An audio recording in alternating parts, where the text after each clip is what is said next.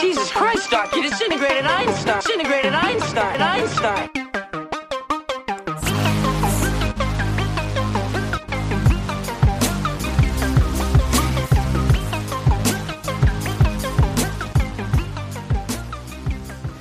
Welcome to Science at the Movies, a podcast that looks at the role of science in some of our best loved and most hated movies. I'm Frida. I'm Abby, and this week's movie is The Mummy. The Mummy. 1999, Brendan Fraser. Because why the fuck would you do any other Mummy movie? What is the point? Okay, Frida, how are you this week? Do you have any follow-up science from our last episode?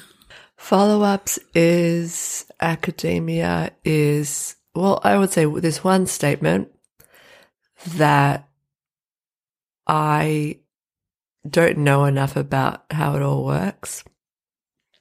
Academia. I admit, I've done a bad job. And mentoring is really important. Yeah.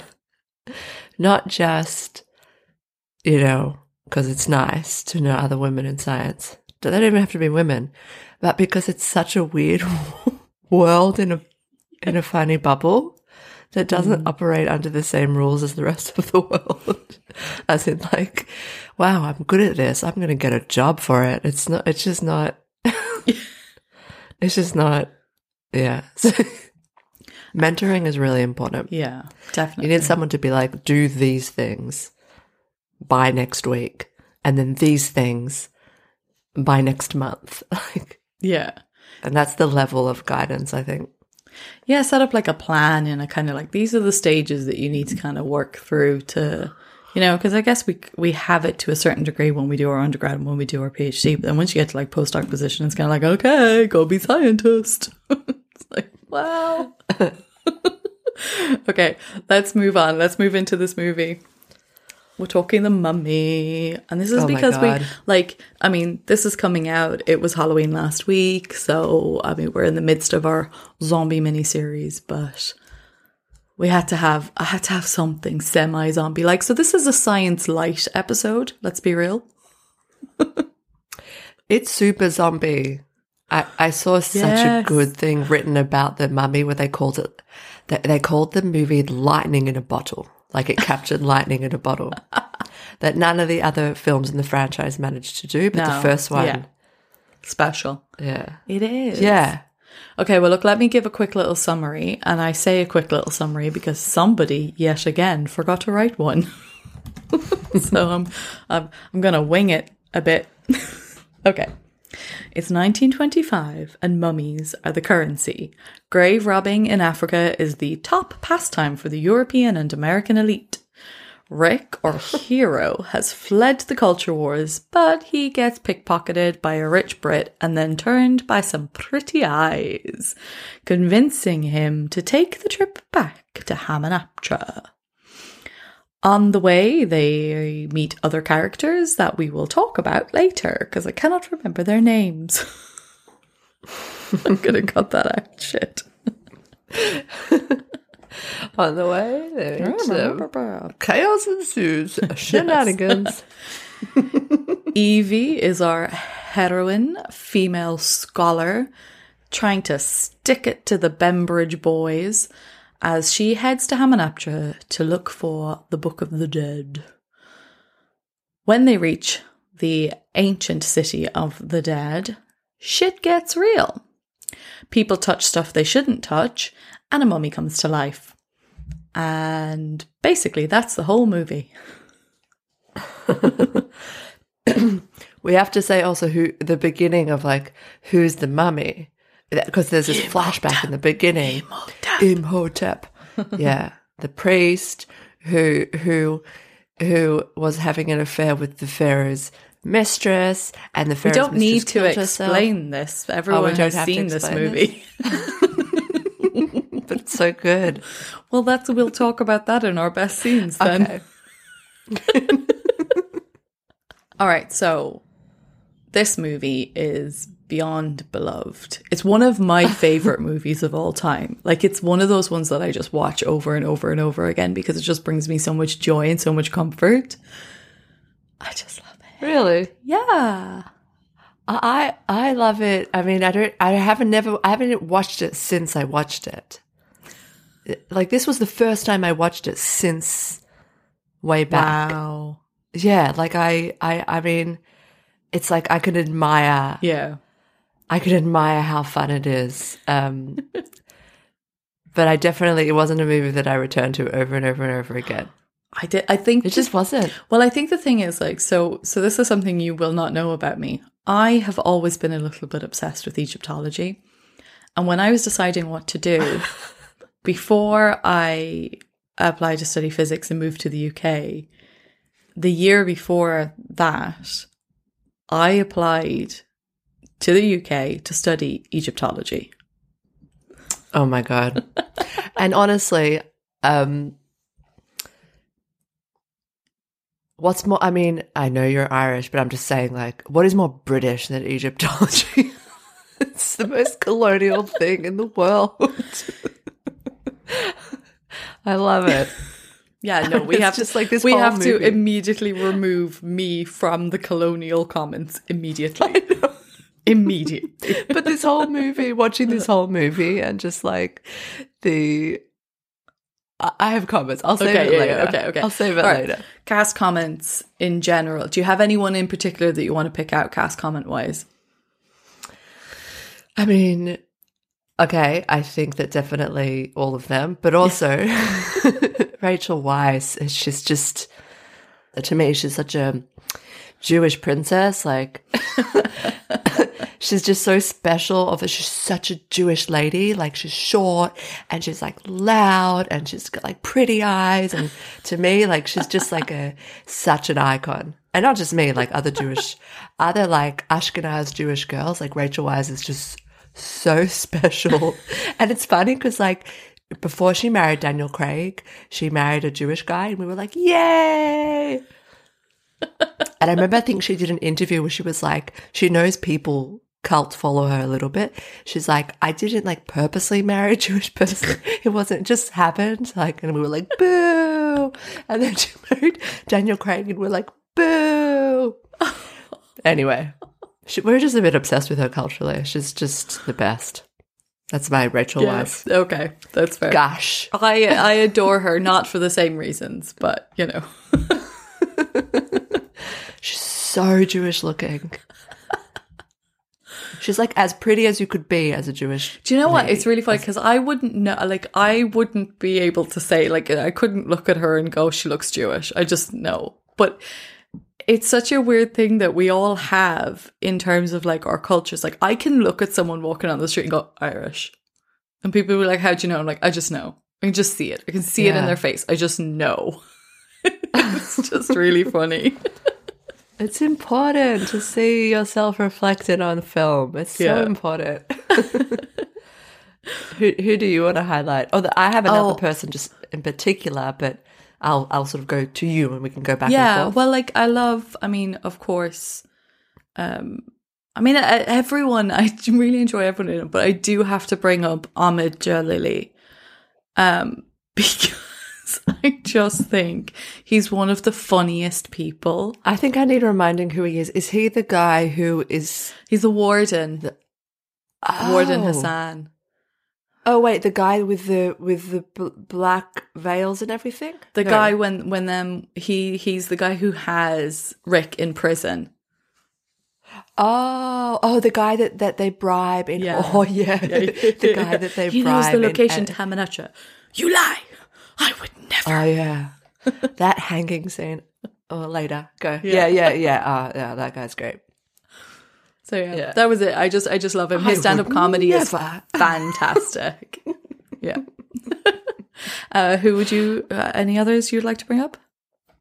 Yeah, Arnold Vosloo, if that's how I Obviously. pronounce his name, as Imhotep. Yeah. Like, what a classic face. Like, what has he been in after that? Blood Diamond. Yeah, I remember him popping up in Blood Diamond again and a bunch of other random crap. But yeah, he's the mummy.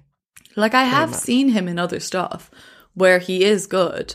Like, it's not that. It's just that this is like his kind of, I guess, iconic role. And then they went and they tried to remake The Mummy recently with Tom fucking Cruise. Like, what were you doing? They tried to make it this dark universe thing, and it was just the worst thing I've seen. It was pointless, stupid. Do not fuck with the original. So my favorite sequence leads us into my favorite character that we will talk about. One of my favorite sequences is it's when they're fighting the mummy priests, like Imhotep's priests, and all those mummies are just so slow and so stupid. And there's one whole sequence in particular, and it's Rick is like trying to fight them off, and like there's a mummy arm crawling towards a sword. There's another guy trying to get at him, and there's one guy just really slowly walking towards them with like a huge slab of some inscription, just ready to drop it.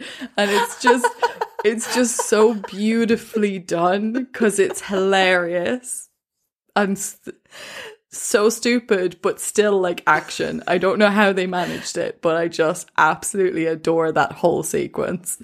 The sequence, and he cuts the leg off, and it was like, that did it. He grabs the mummy's hand. As soon as the mummy's hand gets the sword, he grabs the mummy's hand and uses that, and it's like legend. Speaking of the legend that is Rick O'Connell, and as honest trailers themselves said, Rick's armed with the ultimate superpower, being Brendan Fraser. Oh my God. I love him so much.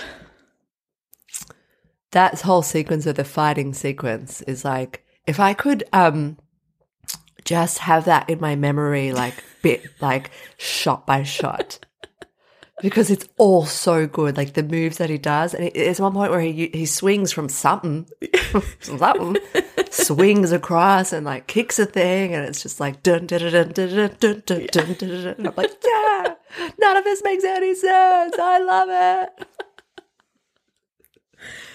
it. Well, it is our fun movie. I didn't say it was our accurate movie, so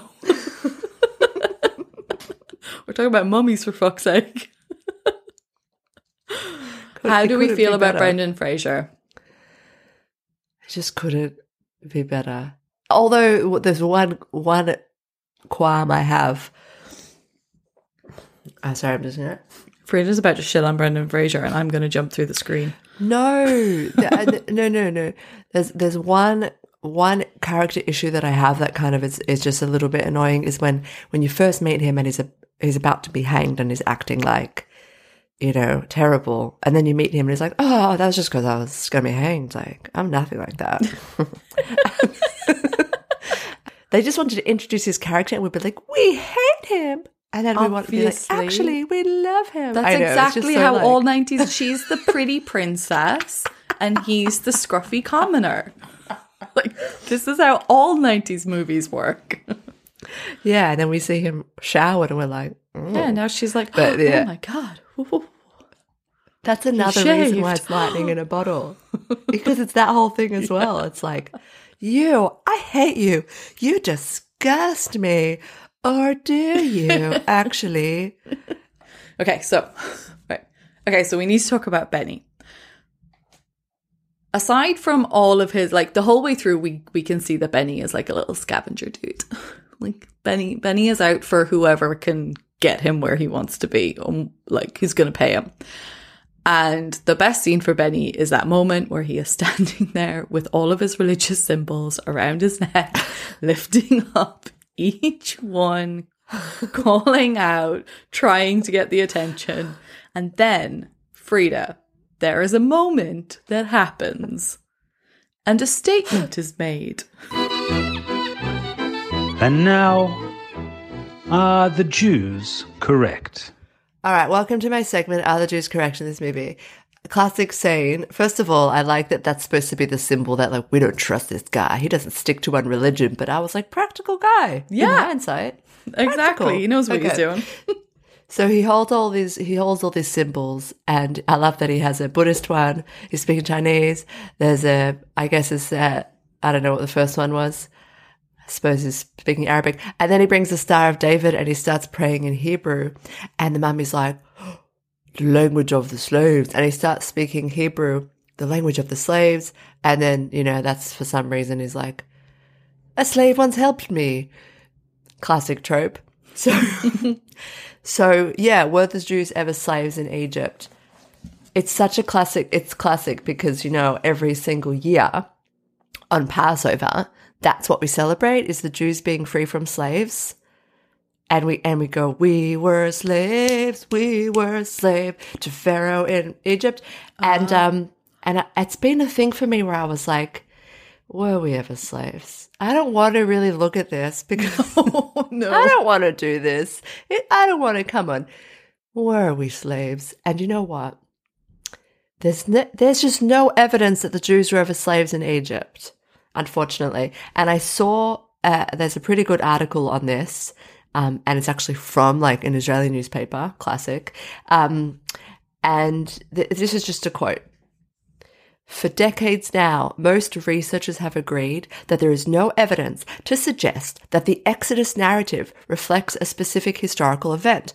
Rather, it is an origin myth for the Jewish people that has been constructed, redacted, written, and rewritten over centuries to include multiple layers of traditions, experiences, and memories from a host of different sources and time periods. Hey. That's pretty intense. Yeah, I don't know how to react to this because I feel like you just shat in your own culture and I don't know what to say about it. So let's leave the section. That was my section. Were the Jews correct in this movie? All right. And that was, are the Jews correct? Like Maimonides or Baruch Spinoza. Good job. Awkwardly moving on. Okay. So stressful. I don't know what to say. It's stressful. We talk about it every year. We sit around and say stories. We tell stories about banshees. It's fine. There we go. Look, people think leprechauns exist. Come on. Anyway.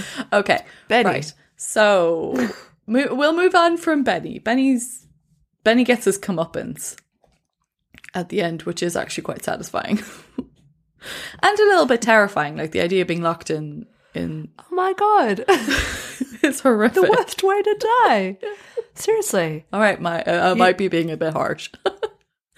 Okay. So, I want to talk themes. Apparently, because that's the section that we do. But, what's the theme of this movie? Mummies. Mummies. Egypt, mummies. Grave robbing. And getting your comeuppance. That is it. Do you have anything more you would like to say about the themes of this movie, Frida? No. Okay. Moving swiftly along. Trope of the week. Frida, what is your trope? My trope is this. What have we done? Yeah, that's what Jonathan Hyde, Dr. Alan Chamberlain. Yeah, when, he's like awful. A woman? What would a woman do? Yeah. But, and then, as soon as shit gets real, he just makes that classic, what have I done? so bad. You must not read from the book. That's great. That was my trope. What's your trope? Okay, so my trope is what I have titled the qualified sacrifice. It's Ardeth sacrificing himself for Rick. And it's like, Ardeth, mate, you are of the Magi. You are the protectors. You are the most qualified person in the room right now who is supposed to, be able to get rid of the mummy and protect everyone from it. But you're sacrificing yourself for the American with the pistol. It's It's just Yeah, such for a the movie main thing. guy. Yeah, that's the thing. It's just such a movie thing. It's like we've got the like really qualified dude over here, but he's going to sacrifice himself so that like it's your fucking like no. He's part of a brotherhood that's been doing this for 3,000 years. What it is it's I can't do it. This is your thing. Sorry. Not me. Not Ron. Not, No. Can you do it, please? not me. Not Hermione. You. Come on. All right. Okay. Right. We're going to get into our science section. Apparently. Okay. Science environment. So I did actually lay out technically a science environment here because it is the absolute classic that is an archaeological expedition to Egypt in the 1920s because it was all the rage. Now, in the movie, they are searching for Hamunaptra, a fictional city of the dead depicted as an ancient burial site for the sons of pharaohs. Now, Hamunaptra was not a real place, but it was probably a loose representation of Wadi el-Muluk, the Valley of the Kings, which, if you've watched any documentary about Egypt, you should know what that is. I've never watched a documentary on Egypt. I don't know what that is. Okay. I love that you love this topic, though. That's classic. Oh my God. Okay. In my mind, I'm just like, everybody knows what the Valley of the Kings is. What? I'm now really excited. Okay. So, not all pharaohs were buried in massive public monuments. From around 1539 to 1075 BC, the Valley of the Kings near Luxor became a hidden burial ground packed full of underground mausoleums for royals such as Tutankhamun, Ramses II, and Seti I, or Seti the First, I guess, which is the pharaoh that's depicted in the movie in the opening sequence. The pharaoh who Imhotep is doing the dirty with his lady. So, queens and high priests were also buried at the Valley of the Kings, and there have been 63 tombs discovered to date in this region of Egypt, with the first expeditions starting sometime in the 1700s and up to early mid-1800s, it was basically just grave robbing. Later, in the 18th century, attempts were made to preserve rather than just take, with the formation of the Egyptian Antiquities Service. Now, don't be fooled. This was not formed by Egyptians attempting to preserve their history. This was Europeans making theft seem more noble. And I say European, it appeared to mostly be French and British.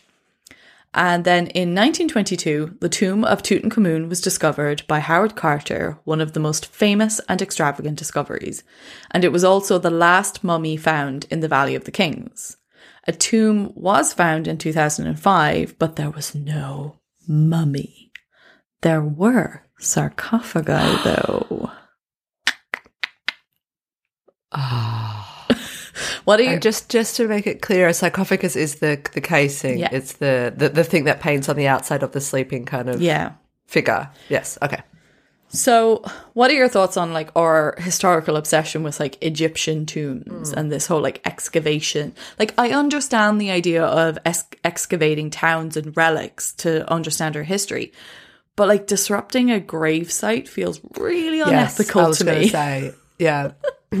Yeah, just quickly, I think that it's the most colonial thing. I think that people's own culture, bar none, preserve the dead in their resting place. I don't know of a culture that doesn't respect that. Right. So there's a lot of excavation by Jewish people in Israel for like to historical Jewish sites. Dead people, to disturb them and to put them in a museum. You would never do that in your own culture. That is only something you do in another culture. And I think it's like that's the most colonial thing, is to disturb land, disturb the dead, and then like, you know, then maybe go on to use the land. And now Aboriginal people in Australia, there's so many Aboriginal people that have been put in museums Wow. And Aboriginal people, I mean, like no culture is like an exception to this. There's now such an effort to return all of those bodies back to their resting places. It's become now a thing that people are like, wait a fucking second, this is insane. So that's the thing that's how I feel, because like, really changing. I think the problem is that like there's some people who are just like, oh, it's just history, it's historical significance. But to me, it's just so massively intrusive. And there's a really famous Egyptologist who is Egyptian. Zahi Hawass. Yes, that's the one. Are you serious? Yeah. Oh, I love Google. Zahi Hawass. There we are. Oh, now I've just seen the rise and fall. And rise. So let's find these up again. It's okay, we can talk about him. But basically, like, there's this well-known Egyptologist called Zahi Hawass. And he just had a statement that I read somewhere that I thought was really interesting, where he said that he doesn't believe that mummies, so he kind of believes it a little bit. He's made some statements about curses and things like that, which are a bit like, no, dude, chill. But he doesn't believe that mummies should be displayed, which, yes, of course I agree with. But he kind of sees it as the lesser of two evils, because he feels like it's better to have them displayed in a museum than to have people going into the tomb. I don't know about that, but I just think like that's kind of that's what he's kind of come out with. So yeah, I mean, I can kind of see that point if we take the point that even if you put them back into their resting places, people would want to go in and see them. But then that's the thing. It's like, why do we want to go in and see them? At the end of the day, it's a dead person. Yeah. I mean, mummification is interesting. I'm sure you're going to explain that to me later. But, I mean, there's many reasons why he could have said that. I mean, like, it's like he's also in this, like, big institution that's dominated by a certain way of thinking. I mean, like, maybe he changed his mind at some point, but it doesn't have to be but either one or the other. Yeah, it's like, it's interesting, this argument between preservation and just curiosity. Yeah.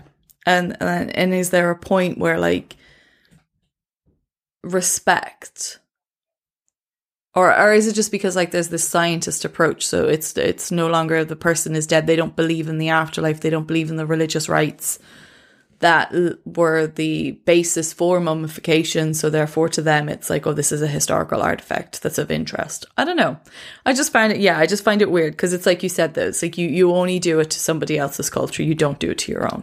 100%. Yeah, it's a bit mad. 100%. Okay. It's mad. Let's talk a little bit about, so this is our scientists. And by scientists, I'm just talking about Evie. Now, Evie is a librarian, but she's in this, like, in reality of the time and the situation, she is a scholar.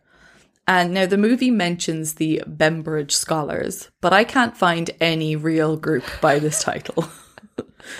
I love how she's continuously, I was like, you know, they've made it up, but it's like, take that, Bembridge Scholars. Well, there was a Bembridge School for Boys in the Isle of Wight, which was founded in 1919, but there doesn't appear to have been any, like, special scholarly group associated with them that she would have been, like, applying to. But there definitely would have been groups like this at that time, scholarly groups that women would have been excluded from.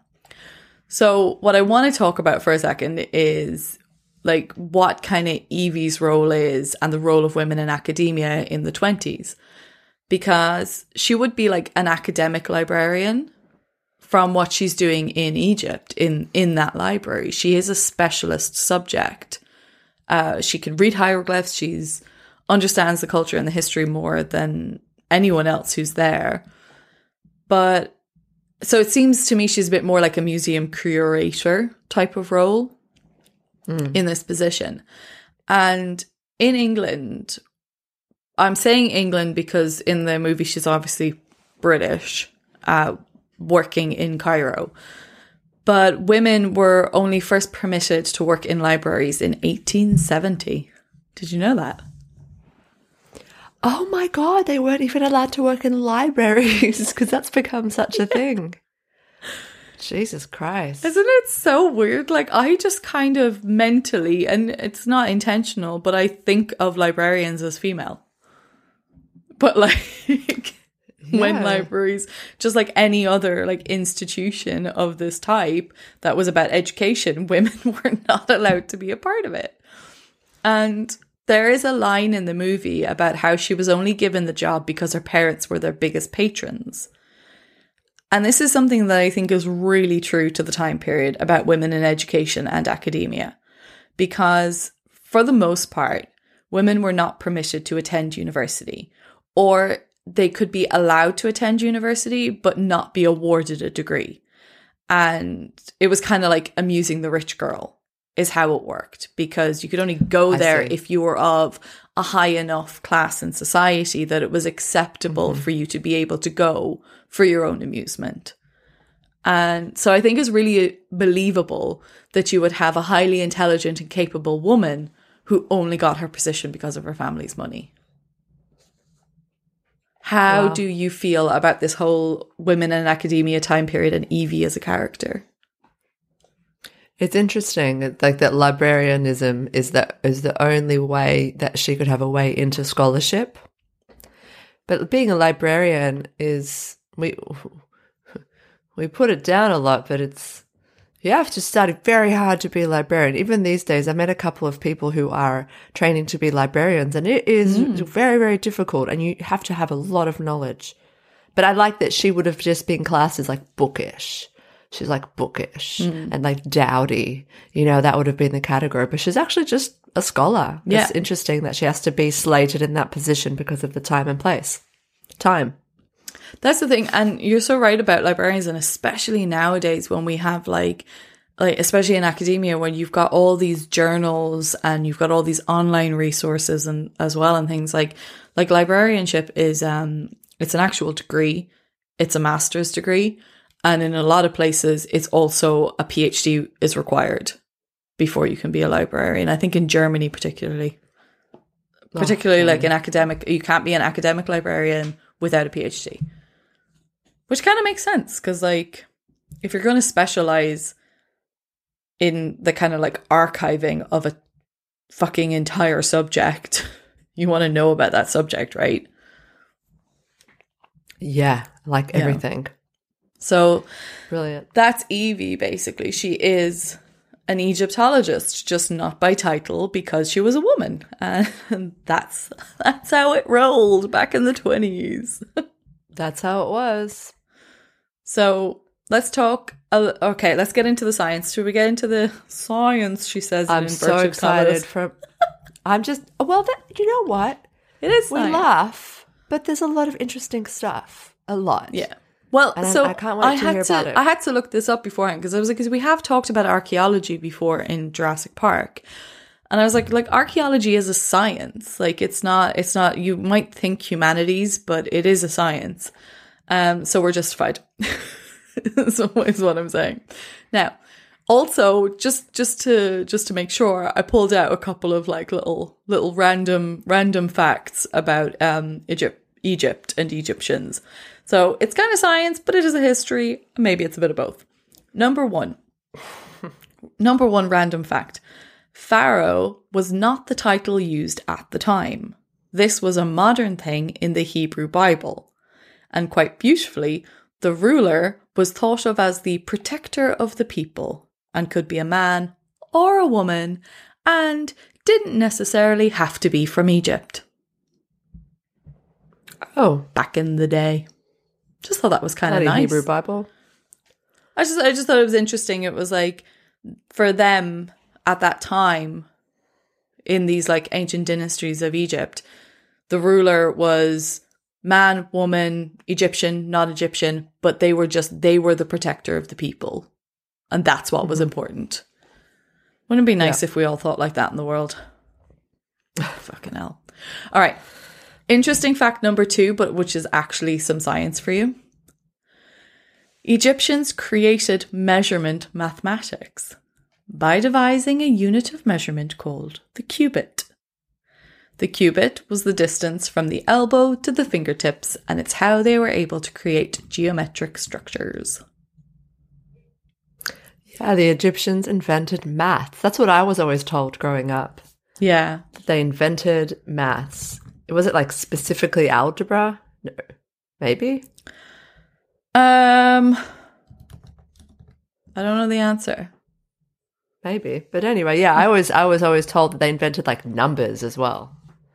Like that's such a crazy thing. Yeah. Like it's the cubit. There's- The cubit is like a unit of I measurement. know that was the they thing. Like invented. they created this unit of measurement so that, and then that was how they were able to like then make these structures like the pyramids, because they were like, oh, now we've got a unit of measurement, and this is how we can plan this stuff, I guess.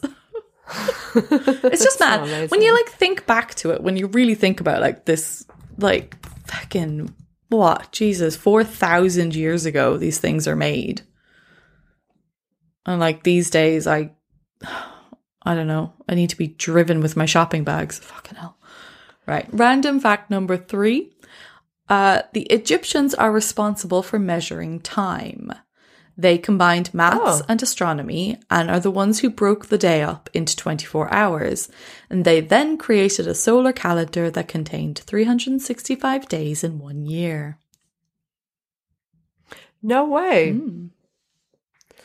I thought, so I always thought our calendar is called the Gregorian calendar. Yeah, but I think that's the What does time. that mean? I think the Gregorian calendar is dependent on the time period when it starts. I know that the Islam calendar is slightly different, so that what the year in Islam is different to what the year is in what we call the Gregorian calendar. But we follow the same like hours in the day and days in the year solar calendar thing. So they separated the day and then made it up the year, and then like what year we started counting from and the names of the months, that's more like the Gregorian calendar. It's amazing. So wait, what did you say the Gregorian calendar was? No, I'm just saying our modern calendar of like January, February, Yeah. March, April, and the fact that it's 2021, like that would be more Yes. the Gregorian calendar. But that they invented the actual idea that the year is made up of 365 days. Yeah, they follow the so yeah, it's just that classic thing of ancient like astronomers staring at the sky and being like, oh well, the sun follows this pattern, so let's turn it into a thing. Right, we're gonna get into let's get some meatiness going. Hey. Mummification.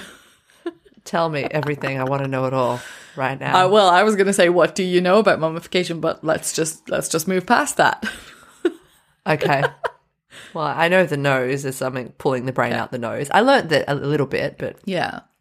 Well, come on, give it okay, all. let's start with the purpose. Okay, so the purpose of mummification was to preserve the body because it was believed that their soul would reanimate the body in the afterlife. And now we've all heard about the treasures and pets being buried with their masters. But when it came to the rulers of Egypt, it was believed that after death, they became gods.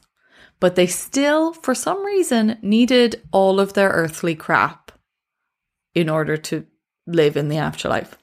And so a tomb was set to contain everything that you would need in the afterlife. And which is pretty much everything you have in this life. So rulers were entombed with their beloved pets, money, treasured artifacts, but also food, drink, furniture, even underwear. Everything that they would possibly need to survive in their afterlife. So I want to know, Frida, what would you be buried with?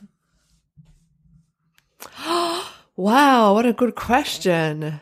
Oh my God. It's like what would I need to live versus like what would I want to take with me to the afterlife? Feels like different questions. Yeah, it's like if the cleanser. afterlife was supposed to be a continuation of your life, Yeah. what would have to be in your tomb?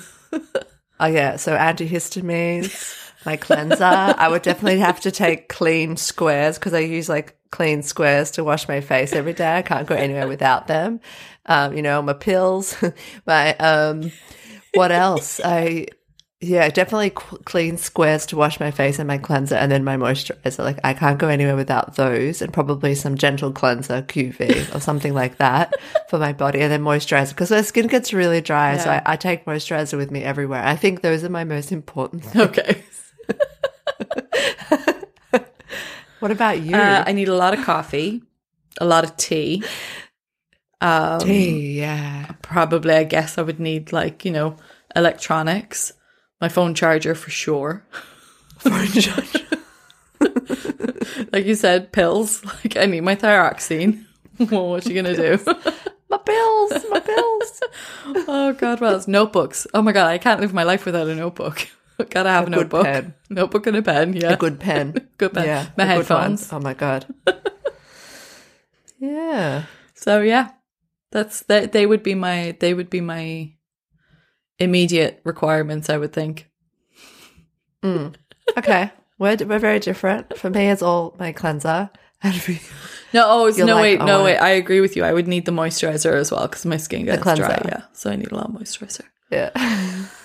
Right. Well, the problem with being buried with all of your worldly goods is that it's kind of like a big come and get 'em to grave robbers. So now, I really wanted to do a section on booby traps in the ancient tombs, Frida. Like I really wanted to sit here and read you all these booby traps in ancient tombs. But the thing is, there were none. Oh. They just didn't do this. I know. Like the most that was done was that over time, the tombs became larger and more involved to attempt to deter thieves. So they made walls that were like meters thick of mud bricks so that thieves couldn't tunnel through them. They made false passages that ended in blockages to try to confuse people as to where the entrance might be. And once the burial took place, they had these like sliding stone portcullises that would seal entrances so you couldn't just like knock the door down to get in. But unfortunately, there was no pressurized salt acid protecting sarcophagi. Sorry to disappoint. God damn it. And on that note, just the diggers, the sort of like the Sherpa kind of thing where they go like send in these. Yeah. When that was that as well. Like that was the moment where I was like, I'm really okay with all of you getting deaded in this movie when they were like, no, let the diggers open it. It's like, you fucking pricks. Yeah, and they're like just these nameless, faceless people that are like, oh. They like don't even say words. Like it's so bad.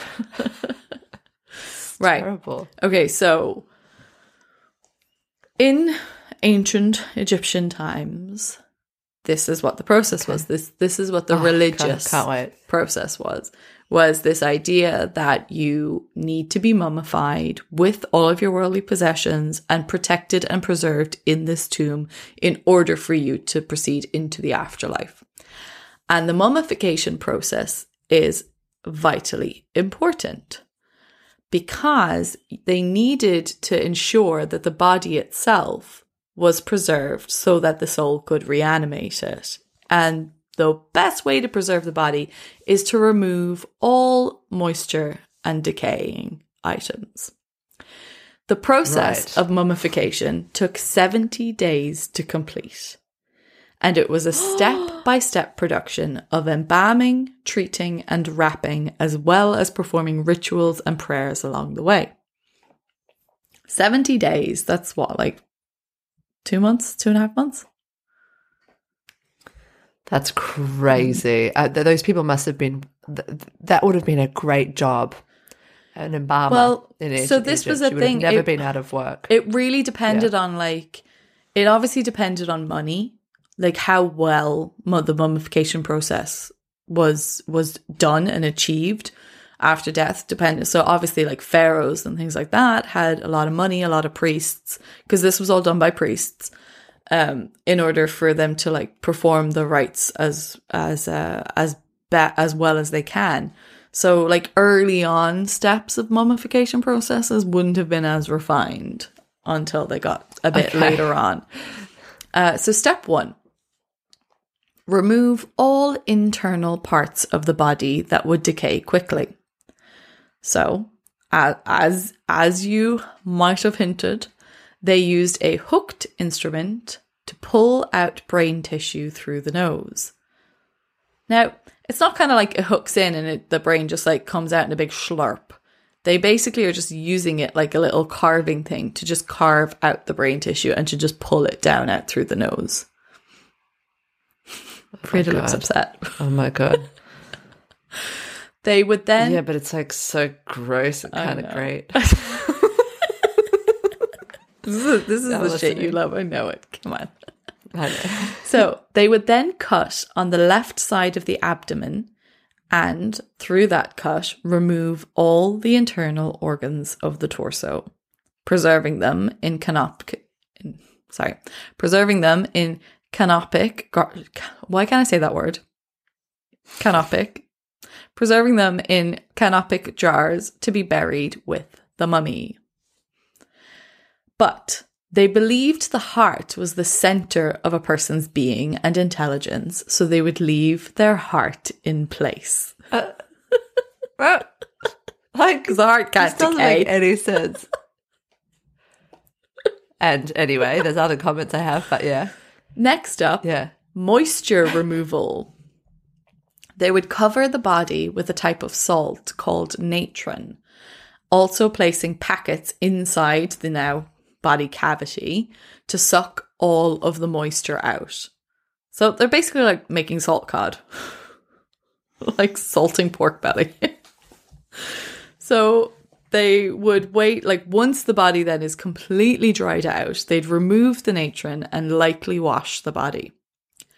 They then need to fill out any sunken areas of the body with like bits of linen and padding and add some false eyes before then carefully and methodically wrapping the entire body in hundreds of yards of linen.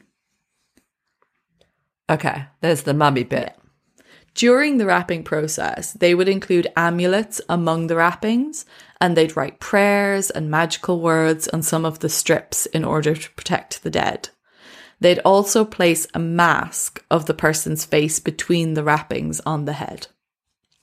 And at stages throughout this wrapping procedure, the mummy would be coated in a warm resin, and then like wrapping would continue, coat, wrapping, as we do with furniture. Sorry, did not say that. So they end then with a final shroud or a cloth that is secured with linen strips. And that is your mummy. The entire thing begs the question is like, how could they resurrect if there was resurrection? It's funny because it's the exact opposite to the Jewish way, because the Jewish way is like, leave it exactly as it is, don't change anything. Otherwise they can't resurrect. It's obviously decay. And then you're like, stop decay, take all their organs out and embalm them so they can resurrect. It's like, guys, no one's resurrecting. It is interesting because it's like, yeah, exactly. If the soul reanimates the body, do you mean that's exactly what it is? That it's just the soul goes in and then the mummy's just standing up and it's just this dried... The mummy's like, oh. Yeah. Or are you saying that the soul returns all of these attributes to the body? I don't know. It's interesting. Yeah, which one is it, guys? But I mean, if it's what the first one that you said, then I guess it makes sense that there's becomes the mummy myth, because it would be just a zombie, a mindless. Do they at least leave the brainstem? Just joking. Yeah, I mean, it's just interesting. Yeah, it's interesting. Well, it was a very, very religious procedure. And that's why I think like this idea of the booby traps and things like that is the booby traps are, we imagine that because of movies like this and Indiana Jones and things like that, where it's, like, oh, we're burying treasure and we don't want people to get to it.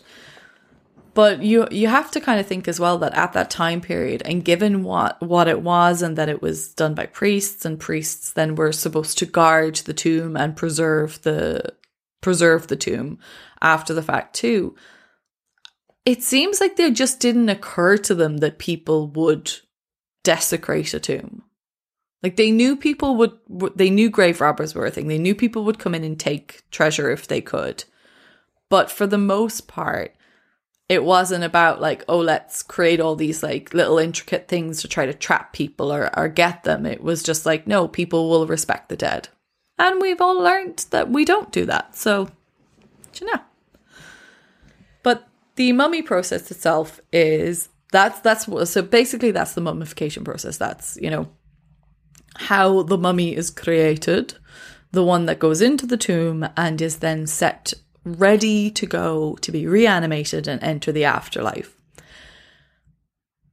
Do we think that there are other methods of mummification, such as what they depict in the movie, which is the Hamdai, which is mummification alive, basically? I think they said in the movie, I think they say that they mummify Imhotep's priests alive, and then they wrap Imhotep in the coffin with the scarabs, which is supposed to keep him like somewhat juicy forever. And what did they do before they wrapped him? Did they just wrap him straight, or did something happen to him? They just wrapped him? Yeah. I'm sure everything and anything could happen, no? I mean, I'm sure over the years some shit went down like this. What do you reckon? No, totally fake. Oh, fuck it. Saz. Egyptians had a huge amount of respect for the mummification process and the afterlife, and there are no records anywhere to suggest that they would have ever used it as a form of torture. Because, well, I mean, when you really think about it, like the whole process was to preserve your body to allow you to continue on. So why would you, like the torturous thing, I guess, would be to not mummify somebody, because you're basically saying you can't go into the afterlife now because we've not performed that religious rite on you. Yeah, I will not do this thing to your body. Yeah. And it's okay, interesting. It's a thing that they always say as well with this movie, which is like such a good point. It's basically like, you're the bad guy. We're going to torture you and punish you by giving you superpowers, making you immortal. I know. What? Yeah, that's funny. They're like, this is the curse, and should he ever be disturbed? Which of course he will never be disturbed. He'll become more powerful, but of course he would never be disturbed. Yeah. I know, it doesn't make loads of sense. They kind of butcher the whole culture and then make some... Yeah, but this is such a classic movie thing as well, isn't it? It's like, oh, we'll just, that's the classic curse thing. You're cursed to suffer and suffer and suffer until somebody accidentally releases you, and then you're just all powerful because all that bad juju is in you. I took it to mean like, this is such a horrible thing that they do, and somehow the scarabs keep him juicy. Okay, this is such a terrible thing that they do to somebody that they go, when you do something so terrible to somebody, their spirit has such a vengeance. Yeah. And of course it doesn't go on because it hasn't been correctly mummified, that it comes back to haunt us. It's sort of like more the fact that you're doing something so bad to somebody, they're going to come back and haunt us if it should ever be opened. I kind of get the logic. Yeah. I kind of get the logic. His rage.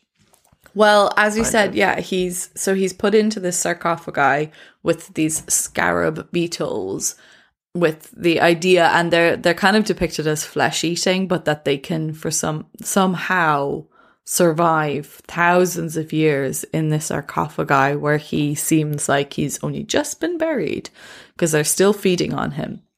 And they feed on a bunch of people in the movie. So do you think that there are flesh-eating scarabs in Egypt that are going to overtake your body and num you to fleshy gooiness? I love it when they overtake the guy on the bridge. Yeah, it's a good one. He's like immediately like that. Yet this guy's been there for 3,000 years. Still juicy, whatever. I think that there isn't, but if there are flesh-eating bugs, they probably leave, like, it's probably such a small rash or something. Well, scarab beetles are, like, very, very important in Egyptian culture, ancient Egyptian culture. They're a symbol of Khepri, which is the early morning manifestation of the sun god Ra. And so Egyptians held them as a sacred species, and they used to make amulets and seals in their impression. So yeah, it makes sense that they would be on the objects, like that you would find amulets or little, God, why can't I think of the word? Inscriptions of scarabs, like just, or little decorations and such. Mm-hmm. And heart scarabs would have been depicted in amulets that would have protected the mummies, so they would be in the wrappings. But flesh-eating scarab beetles are not a thing. Not scarabs. There is a type of flesh-eating beetle called called Dermestidis. Oh, fucking, I can't say words today. There is a type of flesh-eating beetle called Dermestids, but they only eat dead or decaying flesh. So they're not going to strip your flesh if they crawl all over you. They'll actually just crawl. They'll just crawl over you. They won't eat you at all. But you'll see them in forensic shows on TV where they are used to like clean the bones. Oh my God. I like that this movie I don't like it, but it just butchers everything associated with Egypt. Like make up a weird scarab. They're like, fuck with mummification. And yet it's so good. Well, that's the thing. It's, like, we love it, but it's wrong. It's all wrong. But anyway. We'll be okay with it. So the Hom die and being mummified alive and sealed in a sarcophagus with a batch of never dying flesh-eating scarabs is not a real thing. It is very much so a movie curse. But Frida, where do we get the ideas for the curse of the mummy? Or just a general idea that the mummy can come back, or the general curse of the mummy, or just. I feel like it's when white people heard about it and then they went, oh, and then they imagined that sort of feels like, yeah, my answer is when white people heard about mummying. I mean, you're pretty right, like for the most part. Now, okay, like some of the walls in Giza and Saqqara were actually inscribed with curses, but these curses were actually directed at the priests that were tasked with the protection and the preservation of the tomb. Basically saying if you fail to do your job, you're going to be threatened with divine retribution or death by scorpions or snakes. But curses etched on tombs were by no means common. However, there is one that I do want to read, and this is apparently from the tomb of Kentika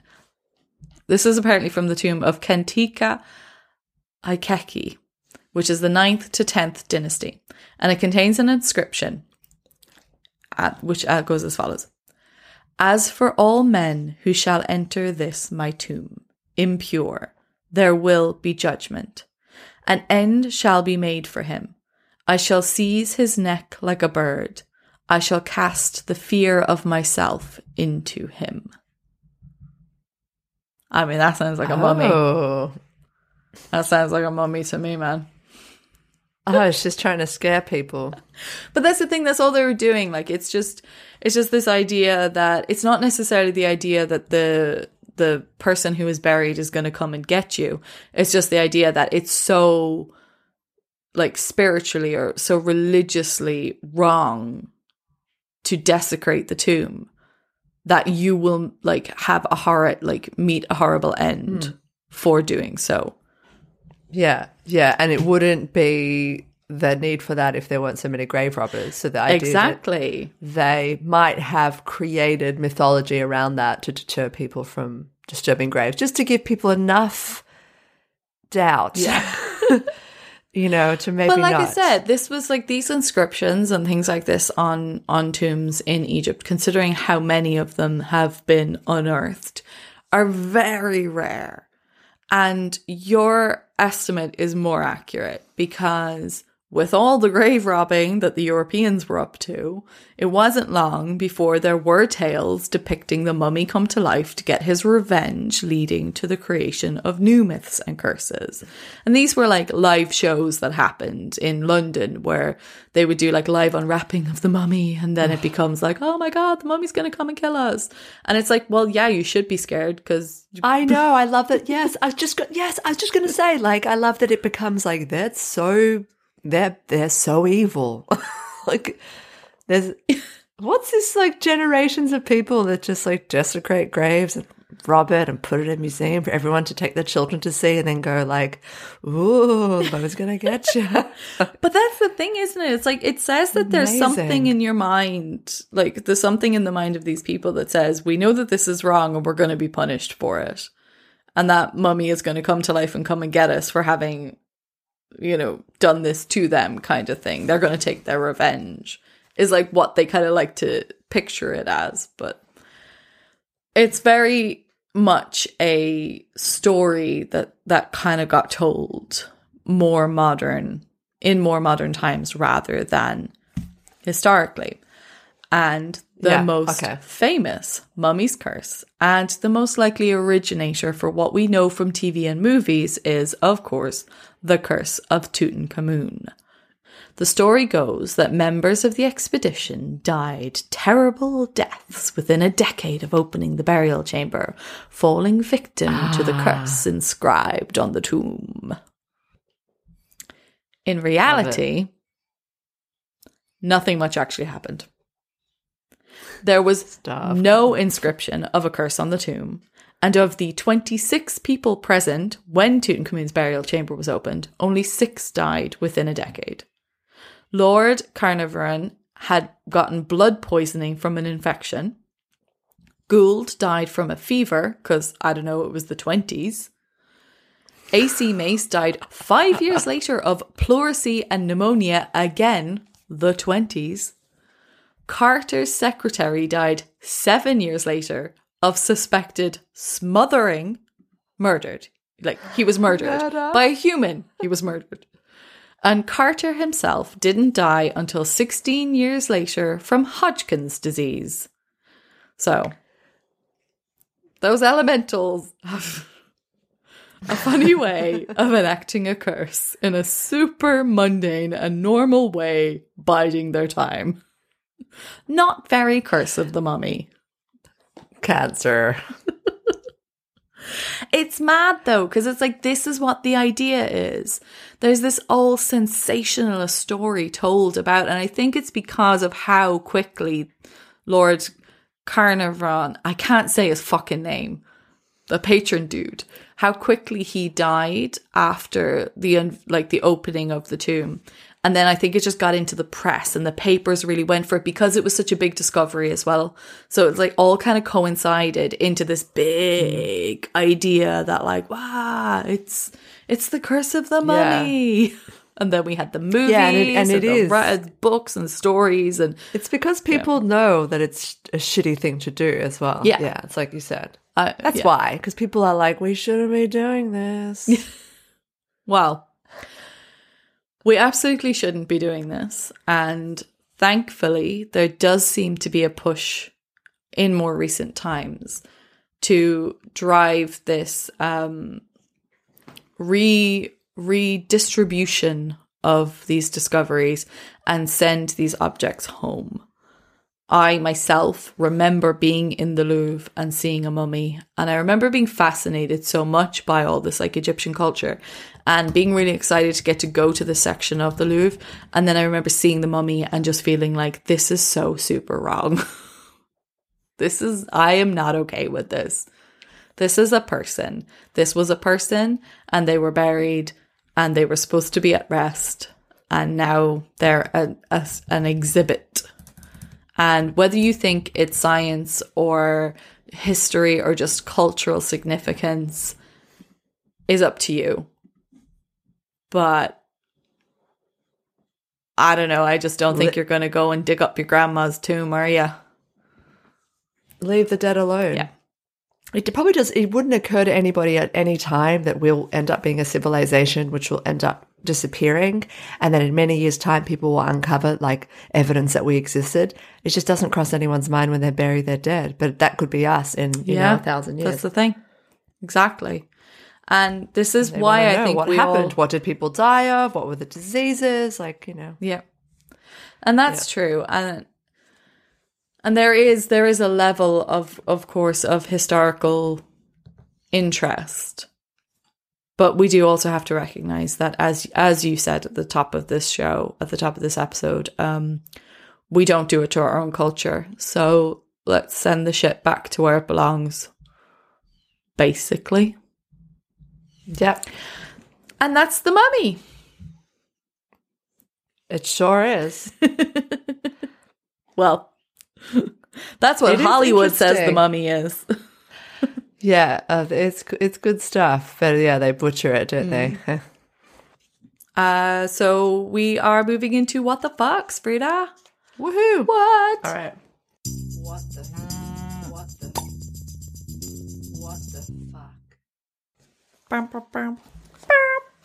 Okay. What is your what the fuck? Yeah, that they touch everything with their hands. Firstly, the map. That they're touching the map like with their bare hands. They're like with their hands all over it, okay? And then they just touch everything. They touch everything. And even her, the librarian, she's like touching everything. There's no gloves, nothing. It was the 20s. What Did the they fuck? used to do this? Did they understand about gloves then? Or putting the map underneath the thing and they're like, oh, it caught fire. Anything. I don't know. Did they know about gloves in the 20s? I think women wore gloves. Probably everyone wore gloves because things were gross. I love the things that...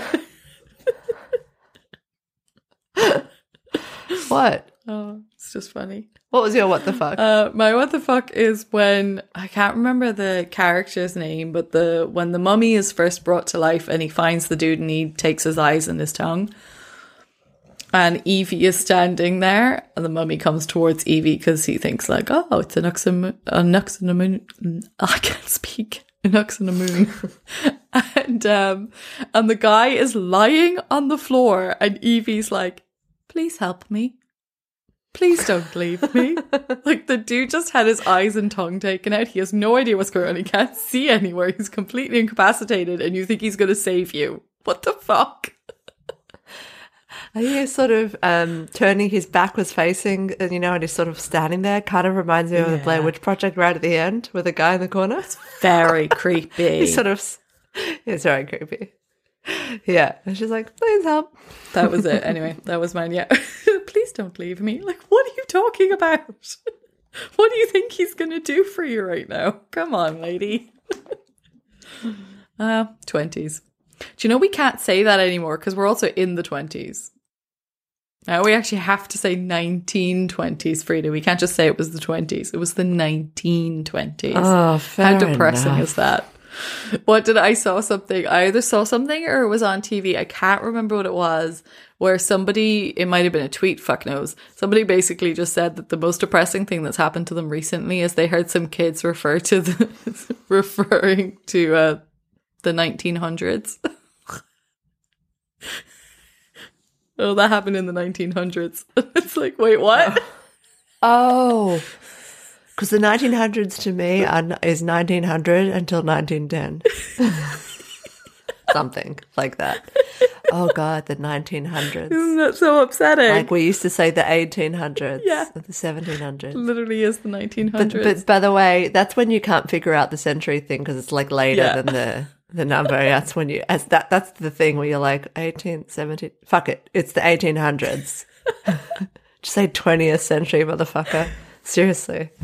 Okay. Wow. All right. 1900s. Let's move on to final All right. verdicts then. Does it pass the Pass the SAMS SAMS test. No. No. There's one woman in the All whole right. movie. Okay. Did it pass Here Comes the Science? There really is, isn't there? There really is one woman in the entire movie. Like, that was acceptable not very long ago. Okay. Science. No. Of course not. Not even a bit. There's no. It's just all of it. It's total fake, but I'm okay with it. I don't care. I love this movie. All right. What so is your verdicts, final 'cause I've verdict? got How many mine. mummies? Yeah, and so the movies where it's bad and I hate it, I get resentful and give it 1 star or no stars. So this one I'm giving 2.5 stars. And I That's feel a like that's good number. very fair. I think that's a very Thank fair you. number. Thank Because you. Yes. Okay. as a movie, I adore it. And if you're just saying to me, like, give it a score as a movie, I would give it a way higher score. But we are science at the movies. So I can't, considering the fact that we know that there is no real history, archaeology in this. So I'm going to go with you at 2.5. 2.5 for the movie, minus 2.5 for the non-science accuracy. Yeah, I think we're being fair. 2, it would be too low. I don't want to be resentful because I like it. Yeah. But it's funny it's just weird that we like this because it just commits so many crimes. It really is lightning in a bottle. It commits every crime, and we just watch it. We're like, because it has Brendan Fraser, and that's all that matters. At the end of the day, that's what's important, and I'm okay with it. So, Frida, next movie. All right, I'm ready for a proper movie. We've done a lot of comfort movies, one after the other. So I'm ready to do a movie that will have science, that we will have to really think about. And the movie is Primer. Oh, finally. Are we ready for Primer? Knew this one has been on our list for a long time. And I purposely have been like, that's going to be a Frida movie. So I have avoided it, and I've been waiting for when you were going to pick it. I can't wait. It's the engineer people that like that's what they say. Oh, do Primer. So it'll be the one for the nerds. Such a nerd movie. Excellent. Awesome. Okay, well then that will be in 2 weeks' time. So please do come and join us. And next week is episode something of our zombie mini series. It's episode something of something. It's episode 2, so it's Zombieland. Zombieland. Yeah, yes. That's a fun one. That's a fun one. Okay, so join us for Zombieland next week, and in 2 weeks' time, Primer. In the meantime, if you would like to get in contact with us, send us your recommendations, movies that you would like us to cover. We're very open. You can email us on scienceatthemovies@gmail.com, or you can catch us on Instagram at We'll do anything. At the movies. We'll do Not anything. She's lying. Okay, thank you. Bye. Bye.